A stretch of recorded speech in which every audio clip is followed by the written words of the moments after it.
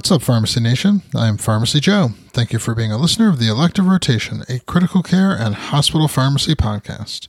This is episode 672. In this episode, I'll discuss ketamine versus etomidate for rapid sequence intubation. I have all the evidence supporting today's show linked up in the show notes at pharmacyjoe.com/episode 672. Countless journal articles, podcast episodes, blog posts, and social media posts have been filled up comparing and contrasting the pros and cons of ketamine versus etomidate for sedation prior to rapid sequence intubation. While there are differences between these two medications, it's hard to argue that there is a compelling, clinically important difference to choose one over the other. A recent article published in the journal Intensive Care Medicine compared these two medications for RSI. The study was a prospective randomized open-label, parallel assignment single-center clinical trial of 801 patients. RSI was performed by an anesthesiology-based airway team under emergent circumstances at one high-volume medical center in the U.S. Patients were randomized to receive etomidate 0.2 to 0.3 milligrams per kilo or ketamine 1 to 2 milligrams per kilo for sedation prior to intubation. The primary endpoint of the trial was survival at day 7.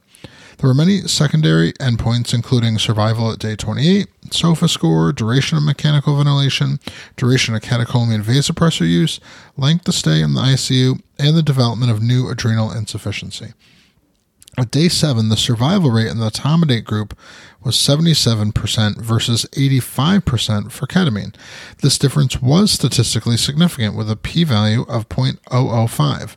Unfortunately, by day 28, the survival benefit of ketamine disappeared and mortality rates were 64.1% and 66.8%, a non-significant difference.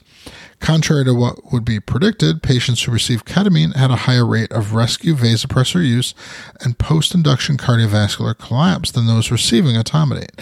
This may be from ketamine's known side effect of causing a paradoxical decrease in blood pressure when given to patients with depleted catecholamine reserves.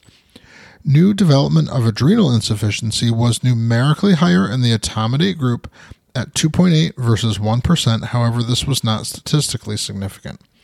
A higher rate of survival is certainly clinically meaningful, and if it persisted at 28 days, is a compelling reason to choose ketamine over etomidate.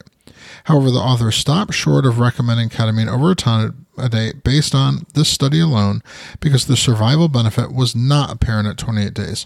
They point out that the 7-day survival benefit could be based on practices at their center rather than due to ketamine. The possibility does remain that a small difference at 28 days in favor of ketamine exists, but the study was underpowered to detect it. A future multi-center study might be able to clarify this. However, this study did take about 6 years from start to publication, so there's not likely going to be a definitive answer anytime soon, and the debate over whether to use etomidate over ketamine will continue. To access my free download area with 20 different resources to help you in your practice, go to pharmacyjoe.com/free. Thank you so much for listening. I'll see you in the next episode of the Elective Rotation.